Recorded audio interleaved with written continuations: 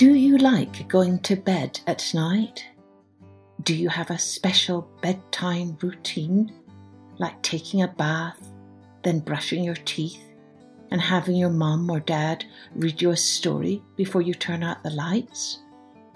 Do you fall asleep straight away? Or maybe you toss and turn and push your pillow this way and that before you can get all cosy and comfortable. Hello everyone, I'm Kathleen Pelly. Welcome to Journey with Story. Today's story is actually a little poem in keeping with April being National Poetry Month.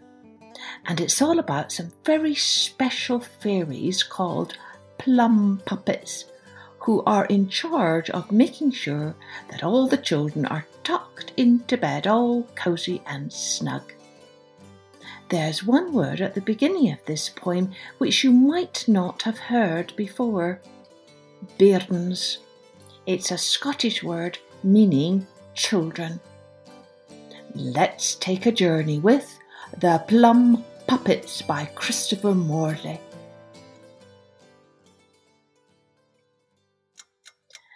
When little heads weary have gone to their bed, when all the good nights and the prayers have been said, of all the good fairies that send bairns to rest, the little Plumpuppets are those I love best.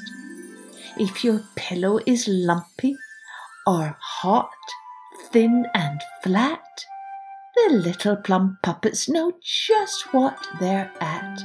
They plump up the pillow all soft, cool and fat. The little Plumpuppets plump up it. The little Plumpuppets are fairies of beds. They have nothing to do but to watch sleepy heads. They turn down the sheets and they tuck you in tight, and they dance on your pillow to wish you good night. No matter what troubles have bothered the day, though your doll broke her arm or the pup ran away, though your handies are black with the ink that was spilt, Plumpuppets are waiting in blanket and quilt. If your pillow is lumpy or hot, thin and flat, the little Plumpuppets know just what they're at. They plump up the pillow all soft, cool and fat. The little Plumpuppets plump up it. Don't you just love that word, Plumpuppets?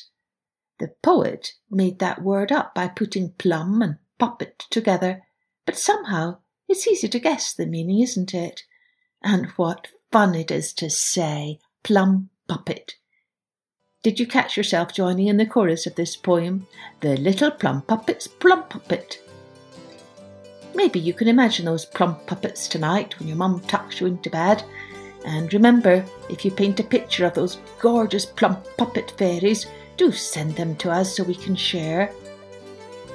Cheerio then. Join me next time for Journey with Story.